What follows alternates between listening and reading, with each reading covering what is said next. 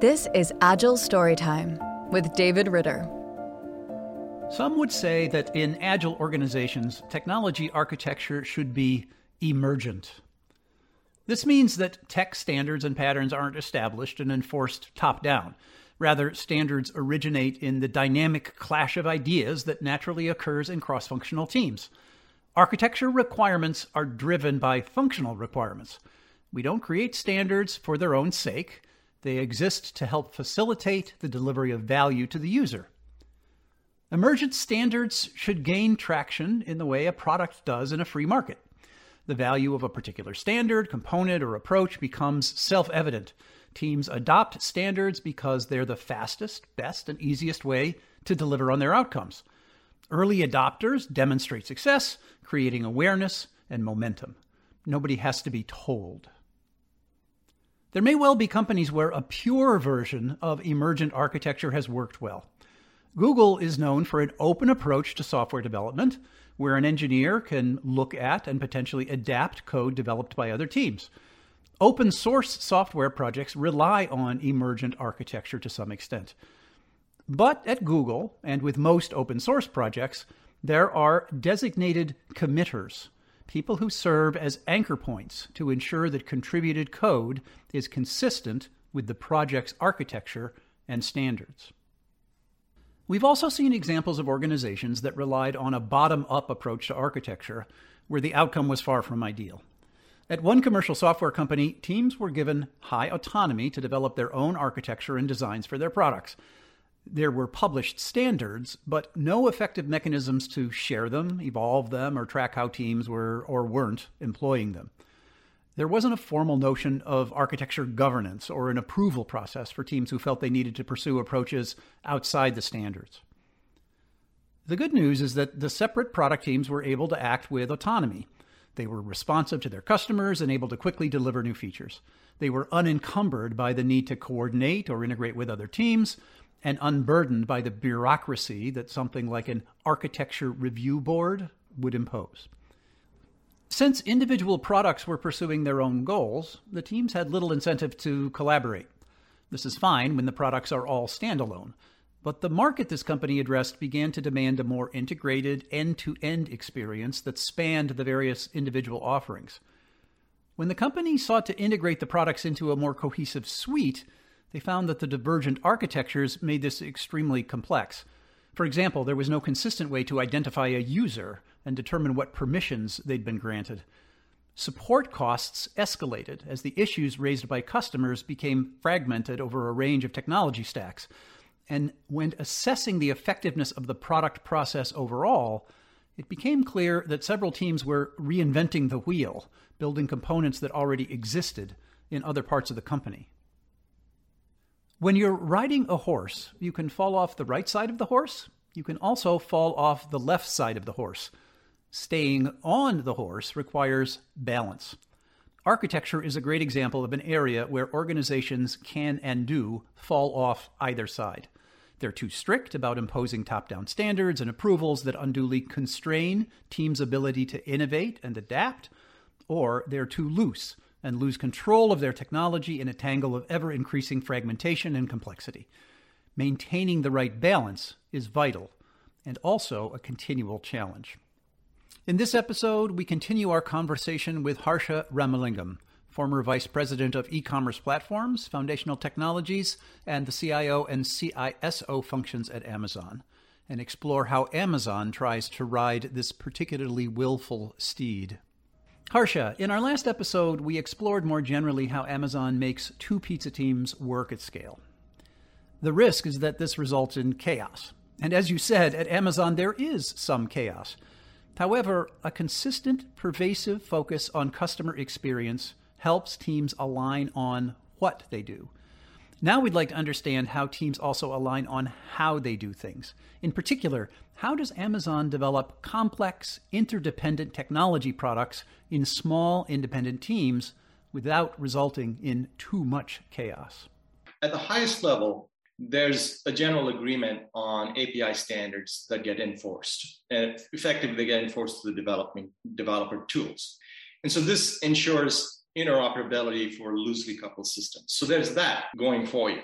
But there is, however, no formal company level governance for architectures. So teams make their own decisions for the most part. Empirical results, which are widely shared, influence the de facto consensus that emerges. So that is to say that, teams try and experiment with different things. They share the results of what they have. And usually it's not all teams trying the same thing at the same time. That's not how it works. Somebody hits a particular area of problem that requires an architectural thinking and solution to it. And so they happen to be at the front end of it, but there may be more than one team doing that, and they take different directions. And so this is sort of an experiment, natural experiment that happens. And then people observe, they share the results. And really it's through this empirical process of understanding which ones work better than the others that often drives a consensus view, and that becomes a de facto standard. But in addition to that, there are informal channels through which senior technical engineers communicate. And these are the principals, senior principals, and distinguished engineers. And they exchange ideas, knowledge, and experience. So they have forums, where they often get together and do this. And they are diffuse in that they are in all parts of the company, and they plug into all kinds of teams everywhere. So as a result of that, there is this up and down notion. They bring experiences and they bring back experiences as well. So to a large extent, because they're highly respected, some of the best ideas tend to gain traction across the teams. So it logically respects independence. That's the starting point. And it respects teams' ability to make decisions autonomously as well. But there's a culture that helps bring them together in working through and figuring out what's the best way to move forward. So there are top-down standards as well as emergent architecture patterns at Amazon. How did the top-level alignment on, for example, API standards really get established? There were actually within Amazon two competing ways, at least two, there were others too, but they were less dominant, in which these distributed systems would work. There was RPC, and then there was REST. And even as late as 2009 and 10, there was RPC and REST. And we were supporting, both ways of developing systems. But at some point, we actually did, over time, come to the conclusion that the REST was the way to move forward. And so we deprecated some of the ways in which other systems would work, and they migrated over to one standard. So as you can see, it's not all clean. It is a little bit chaotic. There is a bias towards independence and team autonomy and ability to make decisions, but they respect the results of what works, and there's a strong and general exchange of ideas and communication that drives the direction. How do architecture and standards promulgate within Amazon? Principals, and certainly senior principals, distinguished engineers, will belong within an organization at certain levels such that they're plugged into multiple teams. But in the core Amazon engineering, all levels, including distinguished engineers, work on code. It's an expectation that you are checking in code. It is very much part of the culture. But the way in which they work often is they'll work on some of the key elements of it. So they'll get into the frameworks part of it, and they'll write the enabling pieces of work that then allow others to join and build the bigger thing that they're building. And so they're very strongly influential and very leveraged in how they work. And they work through or with two pizza teams, and they work across two pizza teams. So it's a mix of both. And they mentor engineers across these teams. How do new engineers get up to speed? Is there an indoctrination process? There are wiki pages within Amazon, and literally each team has its own wiki and continues to evolve over time. So when you are new to a team, you get to know where the stuff is, where the information is, and you work off of wikis. And of course, from an engineering standpoint, there are standards about how you write your code, how you document your code, and so you can have access to all of that. So knowledge and learning has a high degree of self-service capability. No matter how much you can access information, it can be a lot faster to be able to ask somebody and learn from that. So within the two pizza team, the notion of horizontal communication is very productive, very effective. It's when you scale it that the problem starts, which is kind of why we sort of set the boundary of where this communication works really well is around about 8 people or so. When something is created that should be reusable, how does that propagate within Amazon? Success in Amazon is not based upon the fact that you delivered software. The next better measure of it is how well is it being used. And certainly in products that are API oriented, you're looking at traffic and you're measuring the number of users of those particular APIs. And so adoption is your better measure of success, right?